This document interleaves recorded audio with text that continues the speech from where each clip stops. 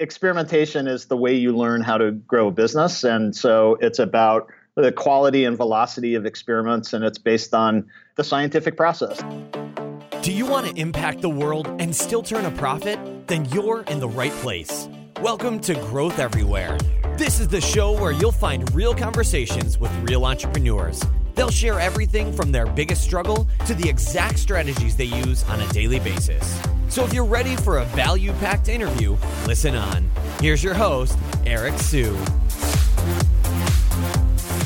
Before we jump into today's interview, if you guys could leave a review and a rating and also subscribe as well, that would be a huge help to the podcast. So if you actually enjoy the content and you'd like to hear more of it, please support us by leaving us a review and subscribe to the podcast as well.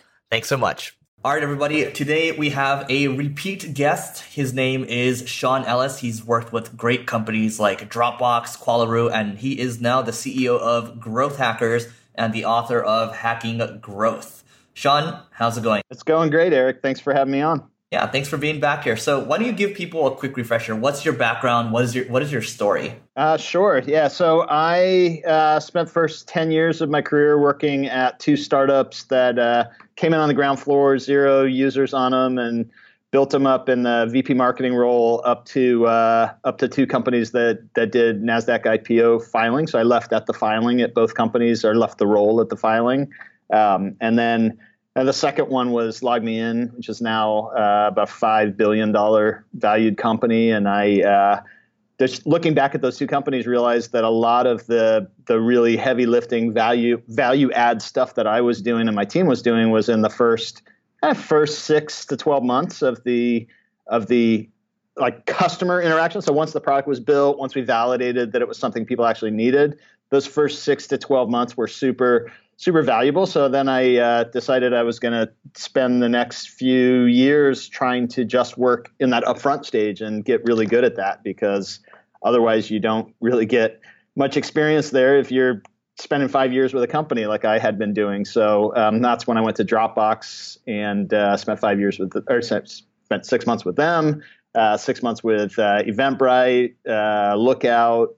So it's a bunch of companies where I could just kind of get it down to a systematic process of figuring out what really matters, when does it matter, and just sequencing, bringing those companies to market, and then launched my own business a few years ago with Qualaroo and now Growth Hackers. Can you talk a little bit about Qualaroo, what it is, and what ended up happening to the company? Yeah, so as I launched Qualaroo, as a business, as we were growing Qualaroo, we actually acquired it from Kissmetrics, and it had been just a little side business that they had, and we thought we could run with it. So as we were building that up, we started Growth Hackers as almost kind of a tactical thing for Qualaroo. And so they both started growing sort of in separate directions. But Qualaroo is it's a qualitative kind of on the website, ask questions. You can answer questions, and so it informs the types of tests that you run to improve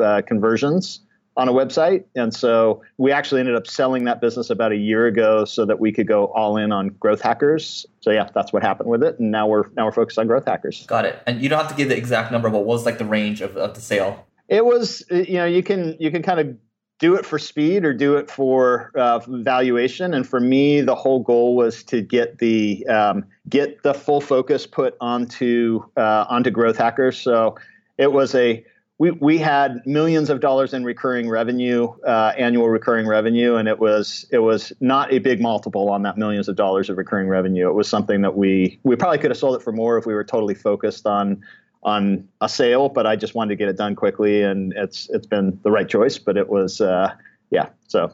Seems like the trend for you has always been, kind of speed, in terms of like, let's grow this company quickly, let's move on to the next thing. Yeah, I mean, I think Growth Hackers is something that I'm really.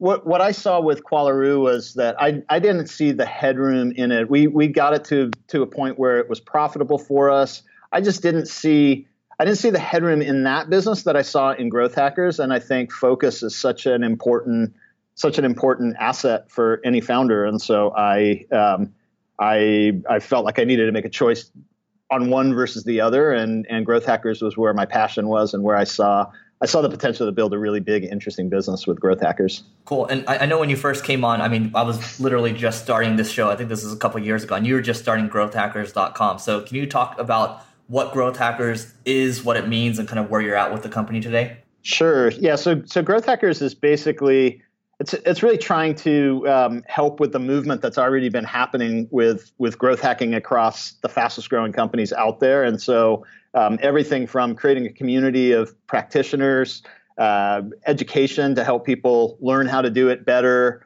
We have a conference around it. And then, long term, I think our value is going to be in the software that we've built for helping cross-functional teams manage growth. And so so it's really all of those things working together. Unfortunately, the software without understanding the process isn't very valuable. So we do need the training piece and the software. And then it's been a big advantage for us having built a community first that's a platform for launching these different businesses off of. Great. And what does that community look like today in terms of, how many members, how many visitors a month? It's in the hundreds of thousands of visitors per month. I mean, it's a pretty specialized audience at this point. Members is in the hundreds of thousands as well. I think for us, if we can do a better job with retention, we can probably grow it even faster. But to me, it's again, focus is a big part of the business. And so initially, we didn't really have a business model with it. It was a passion project. And so it grew pretty quickly, but I've been really focused on leveraging the platform with these different businesses and have been less focused on trying to grow the overall platform over the last year or two. Cool. Yeah. And, just a side note for the audience, I actually do use the platform. We actually have like a weekly growth meeting, even with it from an agency perspective. So, being able to run a couple of tests per week and get everyone on the same page is great. I mean, people can see results. So I think you guys are definitely on to something there.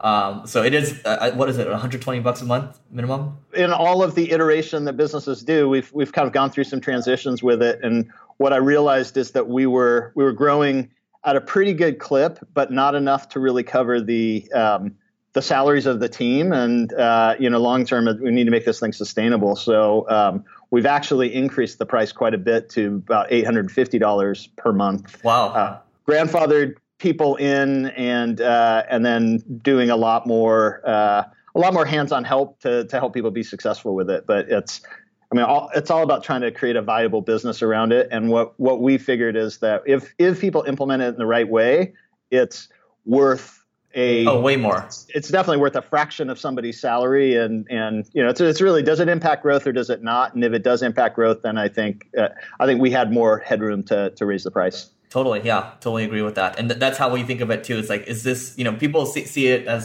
this is like another project management tool, but like, no, it actually helps you manage the process a lot better. And if you can get one successful test from it, it's going to pay for itself. That's how I see it. Right. And I think the biggest thing is that growth hacking, conceptually, everybody thinks it's a good idea if they understand it correctly.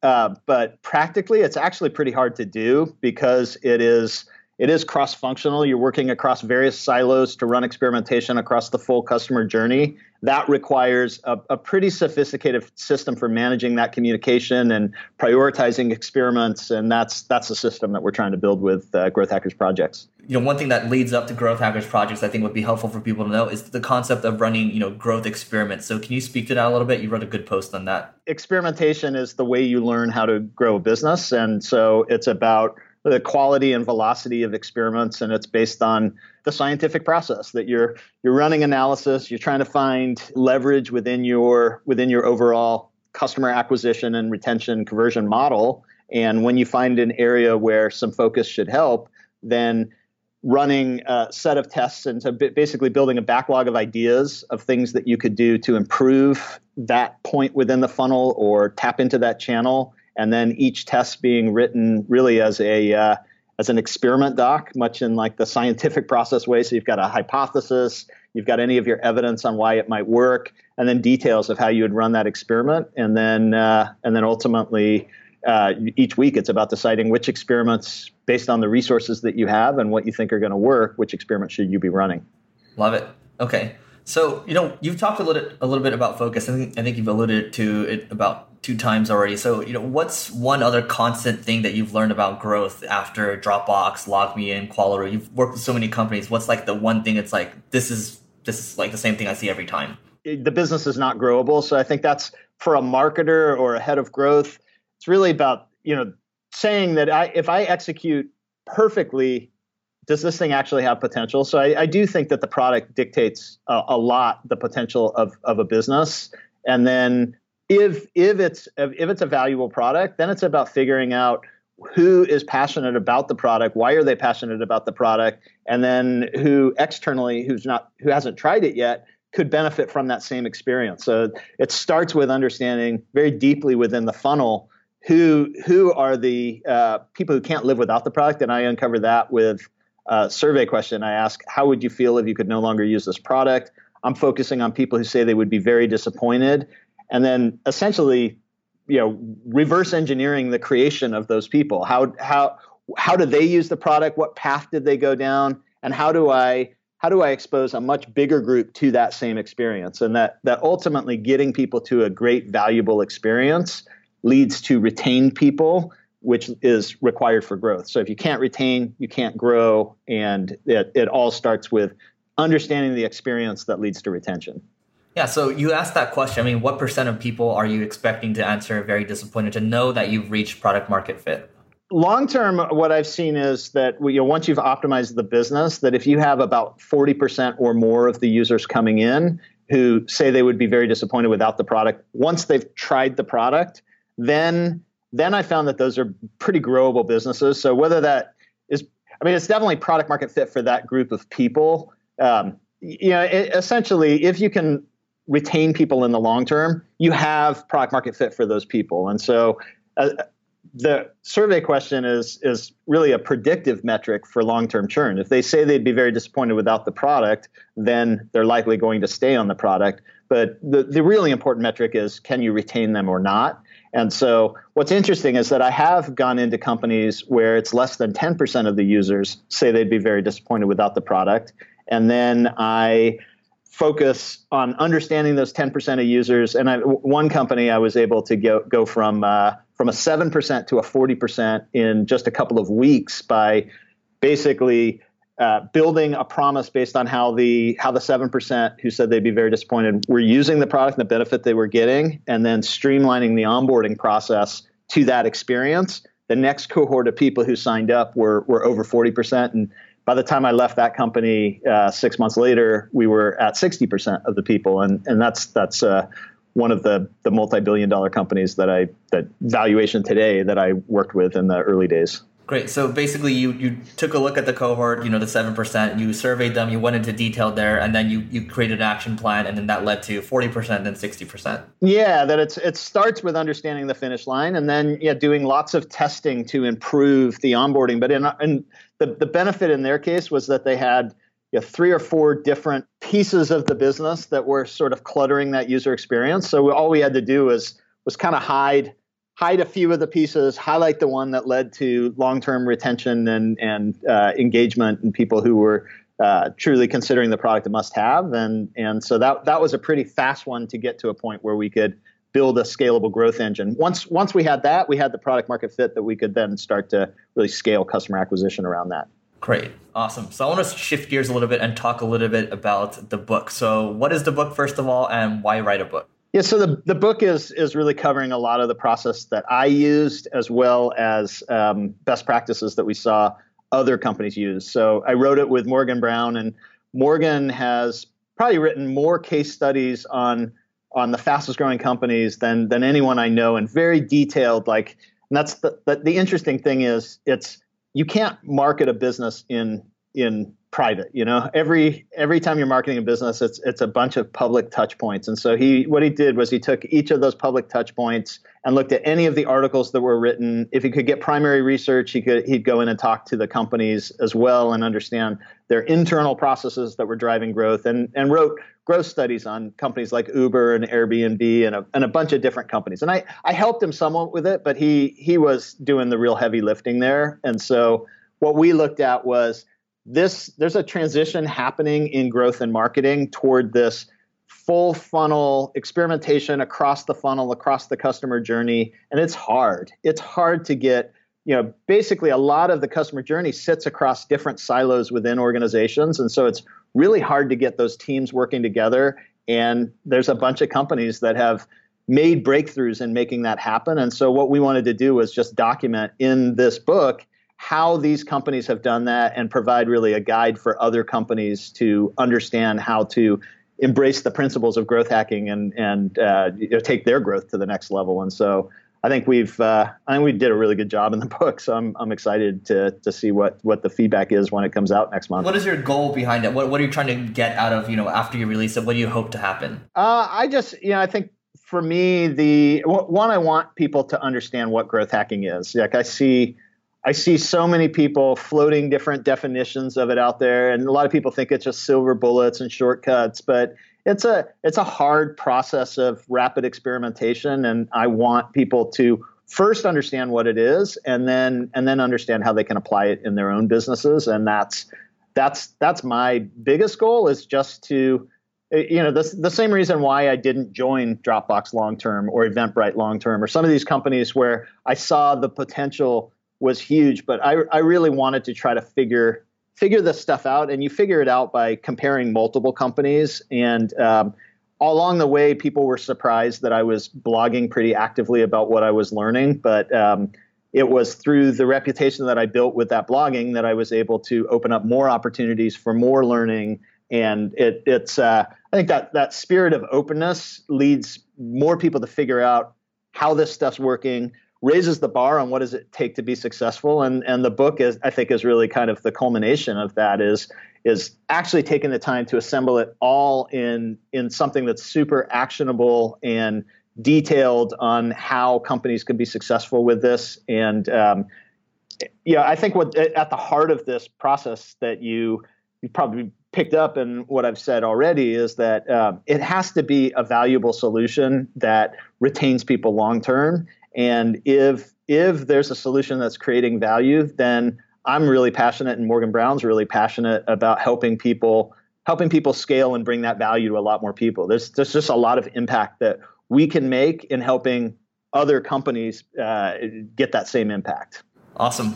Love it. And so that leads me to the next question. You've got the book, you've got Growth University. I think we'll talk about that in a second. And then you've got the conference too. So can you talk a little bit about the conference and what you're doing with that? Yeah. So we've been running the Growth Hackers Conference. I actually took it over from the original organizers last year, but I've been a participant and really active with it. In fact, I brought the original organizers together. They had both approached me separately to do it, and I was busy with something else at the time. And so I said, you guys should work together on this, and I'll be as active as I can be. And so, but we've had some great speakers over the years. And, to me, it's kind of just a celebration of bringing people together in a single day who really geek out about this stuff and are excited about it, get some great speakers to talk about it, but it's as much the community of practitioners coming together and just discussing it over lunch and after parties. And it's just good to kind of get out of your own bubble once a year or multiple times a year if you get that opportunity, and just compare notes, because your pool of experimentation is a lot smaller than a combined pool of experimentation across a big group of people. And so we do as much as we can to open people up. Like, I think the panels are a good way. Like, a lot of people kind of try to protect their good ideas, but if you put them on a panel together, egos take over, and one guy starts sharing his stuff and somebody else feels like they're very low value add. And so it just kind of brings everybody to sort of open up about it. And channels will be fleeting. Channels are going to change pretty rapidly. But trying to really break down not just what channels are working, but why are they working? What are the kind of fundamentals around it? It's that understanding that allows you to tap into the next emerging channel. And so I think the best practitioners understand that, and they're not so much hoarding what are the today's short-term ideas that are working. Love it. Yeah, and so that's actually completely true. I mean, on a blog or a podcast, for example, you can hide the good ideas one on a panel. I've seen it happen before too, Yeah, completely true. But even if you intend to hide it, it just comes out when you start looking like you don't know anything because the other guy's opening up a lot. It brings that out of everybody, and it's fun to watch that happen. Totally. So what is Growth University? So Growth University is really, today it's built around the growth master role, and I think that's the piece that needs to be done right in a business to really tap into the power of growth hacking. So you can understand the concept, but if somebody isn't really managing the team around growth experimentation, so running your weekly growth meeting where you're bringing together these cross-functional people to work together, identify those best opportunities, and decide which experiments are going to be run and assign those experiments out. So that's right now we're focusing really on the growth master role because that's the pivot of making the whole thing work. And so it's a self-paced course. We're doing it through Teachable, and it's something that, once somebody takes the course, they can go back and dig back in. It becomes almost a reference guide, so they can go back into the sections on running an effective growth meeting or preparing for the growth meeting. And that's the main focus right now, is just equipping people with the skills to run the process inside their companies. Love it. And so you have all these things that are centered around growth, and you talked about focus, and my question is, how do you manage all these different projects? It's hard. I mean, it's one of those things that I wish I could only do one, but when I look at the opportunity and the sort of the opportunity / problem and the solution to that problem, unfortunately, it's a multifaceted solution. If you just provide software, but you don't really help people understand what they should be trying to do, then the software is not going to fill the gap. If you explain to people what they should be trying to do and you do the training there, but you don't help facilitate the really challenging parts that the software does, then they're likely going to fail. And so for us, I think to really be successful with our broader mission of trying to help people tap into this growth hacking movement, that we need each of these pieces. And yeah, it does stretch the team kind of thin, but I think all the pieces are interdependent to helping companies be successful. Yeah, that's the way I look at things too. I mean, there's this podcast, there's the other podcasts I do, and then there's like software developing, and we have the agency too, but they all kind of tie in together, right? As long as you're focused in on one concept, which is growth for you, right, it works out, right? Yeah, exactly. And so, yeah, they're all different kind of pieces of the flywheel, and we, as a team, what we tend to look at is what's the piece that needs the most attention right now, and we realized that the training piece was where we really needed to help people, and so that's why we've put the effort into Growth University lately. Because what we found was we actually did it earlier, and in the spirit of kind of moving around and doing different things, we stopped doing it, and because we did it in a way that wasn't very scalable, and so but I found that people who had completed this course that I put together were actually much more successful with the product and with growth in general. And so it took kind of a year to go back to saying, gosh, we should probably do the course again. We were doing the course when the product was in private beta even, and so now with Teachable, we've done it in a way where I think it can scale much more effectively. Cool. And how much is that course? It's $299. Oh, okay. It's a no-brainer. Yeah, the price may end up going up in a little while as we kind of hone in on it. But so it's good to kind of think of it as an introductory pricing right now. But once somebody's bought it, they have ongoing access to it. Cool. Get it now, guys. So you guys have the community. What's the most effective thing that you're doing right now in terms of customer acquisition? The sort of rise and fall of channels. We built that community off the back of Twitter, and which is a very natural loop with the community where people submit content. That content then goes into our Twitter queue, especially like once the community's curated the best content, then the Twitter queue brings people back to discuss the content on our site. And so we built some homegrown tools to basically scrape our own site and feed those Twitter feeds and schedule them, like built them so that they fed into Buffer. And that worked really well. But Twitter as a channel is kind of on the decline now. And so as that declines, we've got other things going, but I think it's like having a good cadence of, we do 2 AMAs per week. So we've got one actually going right now as we talk. I know this isn't going to be broadcast live, but basically, being able to do the AMAs starts to give that kind of the repeat kind of, getting people in the rhythm of coming back. we have our weekly top post lists on Mondays. Mondays end up being our best days. So we take the very best posts of the week, send them out in an email. That brings people back for more discussion. And so again, that kind of kicks that flywheel going. So I think for us in a given, in a given sort of 3 or 4 month period, we have, in a 6 month period, we have like 1 million plus people come through there. So for us, acquisition is not as much our challenge. Our challenge is much more retention. So that's why things like the email, things that drive that ongoing engagement are pretty important for us. Awesome. So I want to switch gears now. What's one big change you made in the last year that has really impacted either you or your business in a big way? Probably selling Qualaroo is the biggest change, because it's allowed me to focus on where I have the most passion.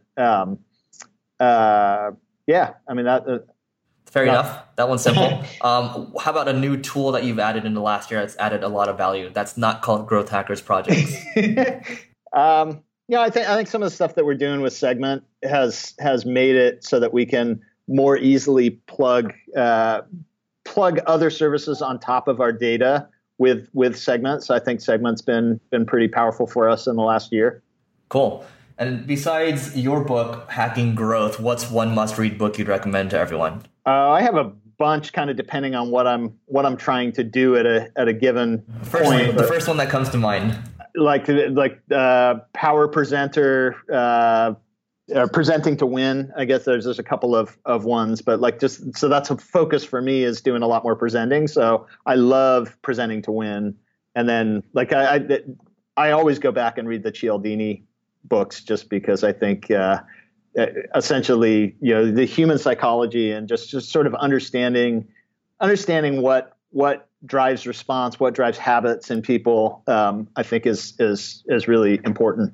Yeah, I'm looking at the first interview that we did. You're actually episode 11 for this podcast. Holy crap! But yeah, that was the book you recommended, Influence, and then you said The Power Presenter. Presenting to Win, I guess, with it. Yeah. So we'll drop that in the show notes as well. In terms of, okay, so you have growthhackers.com. It's really easy to get a lot of, growth tips around that. But what's one other, blog or publication or maybe podcast that you tune into every day? Something that I've been doing a lot more recently is, obviously Growth Hackers is an aggregation of a bunch of content. So that points me into a lot of directions. But the shortcut that I've had for content is putting it into Pocket and then listening to the articles on Pocket. For me, so much of my day is staring at a computer. It's so nice to be able to go out for a walk and actually process all this content. And I think podcasts are beneficial that way too, that you can listen to them. Audiobooks are beneficial. So I just finished The Everything Store as an audiobook.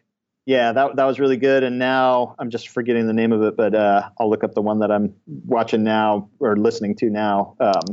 Is The Upstarts, same author. Have you read that one? That's a good one too. Yeah.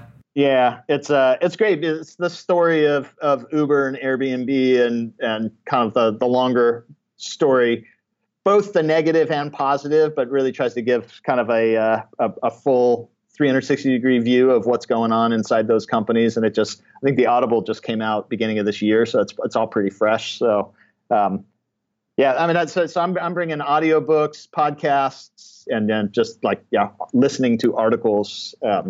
Where I find that I'm finding even the LinkedIn feed now is a lot better than it used to be, or Facebook feed for just putting the right articles in front of me. So I do get them from a lot of different areas. Smart. Okay, cool. Well, that's a growth hack for learning right there. Sean, this has been awesome second interview. What's the best way for people to find you online? Probably Twitter. So at Sean Ellis. Obviously, if you have any questions, post them on Growth Hackers, because we have Q&A on there, and I like to jump in and answer them as often as I can. Cool. Awesome. So if you guys are in LA, check out the Growth Hackers conference. Check out the book as well, Hacking Growth. And if you want to keep learning growth, go to growthhackers.com. And if you're serious about growing your company, get Growth Hackers Project. So Sean, thanks again for doing this. Awesome. Thanks, Eric. Appreciate it.